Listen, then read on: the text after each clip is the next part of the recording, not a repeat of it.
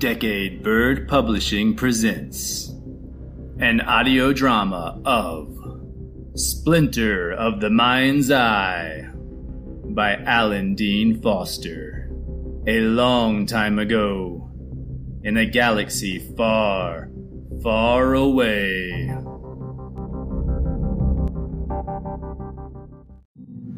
1. How beautiful was the universe, Luke thought.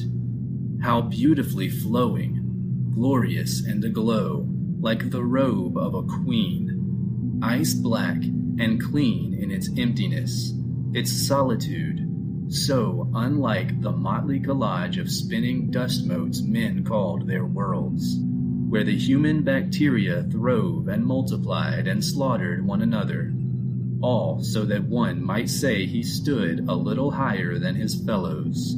In depressed moments, he felt sure there was no really happy living matter on any of those worlds, only a plethora of destructive human diseases which fought and raged constantly against one another, a sequence of cancerous civilizations which fed on its own body, never healing, yet somehow not quite dying.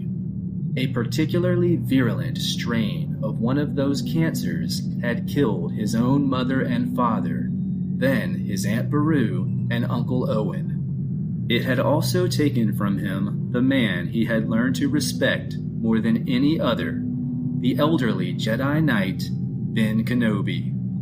Although he had seen Kenobi struck by the lightsaber of Darth Vader on board the now obliterated Imperial Death Star battle station, he could not be certain the old wizard was truly dead.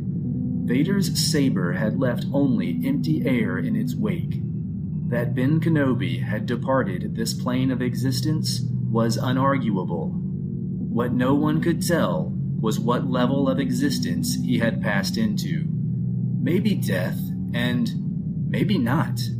There were times when Luke experienced an agreeable, crawly sensation, as if someone were lurking just behind him. That unseen presence occasionally seemed to move arms and legs for him, or to supply suggestions and thoughts when his own mind was helplessly blank. Blank as that of the former farm boy of Tatooine's desert world. Unseen spirits or not, Luke reflected grimly. If there was one thing he was sure of, it was that the callow youth he had once been was dead and dry as dust. In the rebel alliance of worlds struggling against the corrupt rule of the Imperial government, he held no formal title. But no one taunted him or called him farm boy, not since he had helped destroy the bloated battle station secretly built by Grand Moff Tarkin and his henchman, Darth Vader. Luke had no experience with titles, hence no use for them. When the rebel leaders offered him any reward within their ability to grant, he had asked only to be permitted to continue piloting a fighter in the Alliance's service.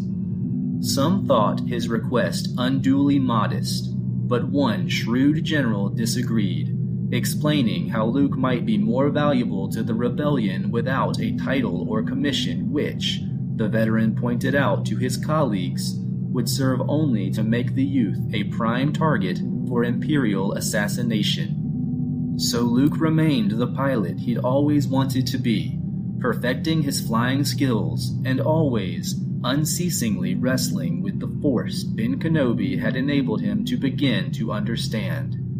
No time for meditating now, he reminded himself as he studied the instruments of his X-Wing fighter.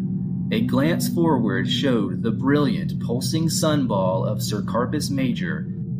Its devastating radiance stopped down to viewable intensity by the phototropic material of the transparent port itself. Everything okay back there, R2?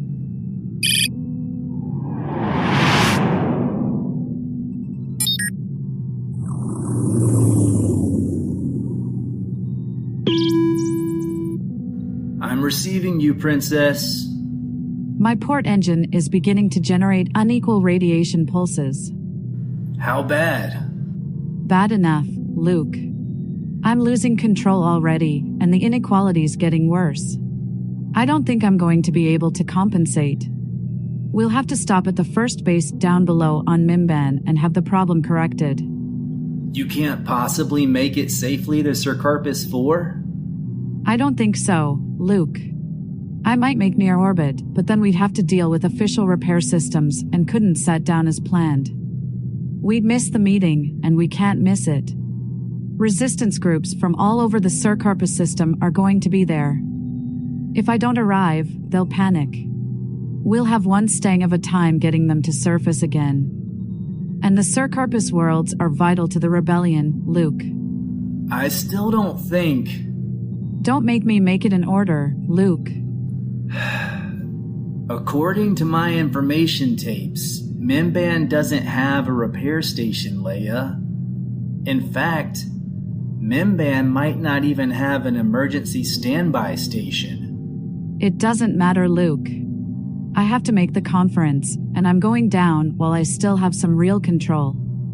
Surely, in a system as populous as this one, any world with a breathable atmosphere is going to be equipped with facilities for emergency repair. Your data must be old, or else you're searching the wrong tapes. You can prove it by shifting your communicator monitor to frequency 0461.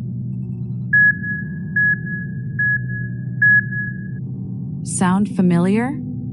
That's a directional landing beacon, all right. But there's still nothing in the listings on either Imperial or Alliance tapes. If we... Leia! Princess Leia! Lost lateral controls completely now, Luke. I've got to go down.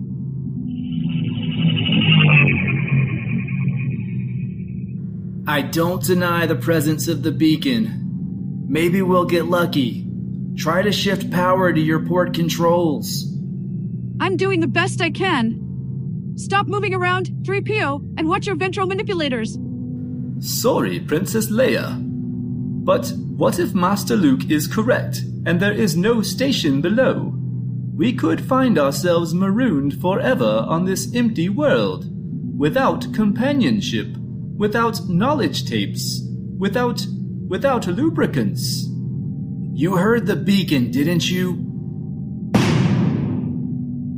Close, Luke. I lost my starboard dorsal engine completely. I cut port dorsal 90% to balance guidance systems. I know. I've cut power to slow with you. Try to set us down gently, please, Princess. Rough landings do terrible things to my internal gyros. They're not so good on my insides either. Besides, you've nothing to worry about. Droids can't get space sick.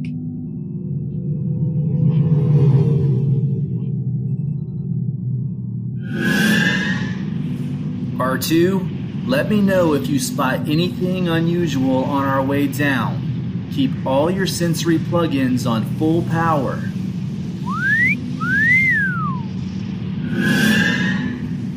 There's something funny in the clouds here, Princess. I don't know what, but...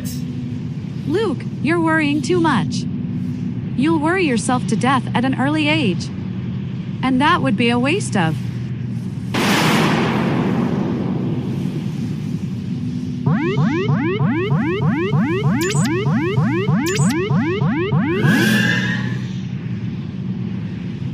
Leia! Leia, are you... No, control, Luke. Instruments, Replanza. I'm trying to get down in one piece. If we...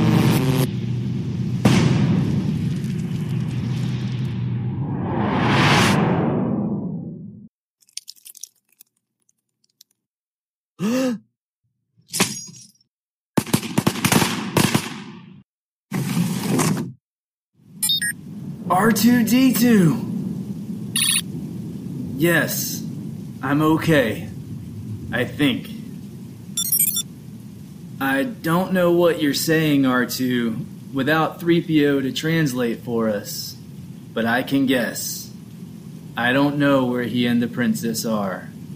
I'm not even sure where we are.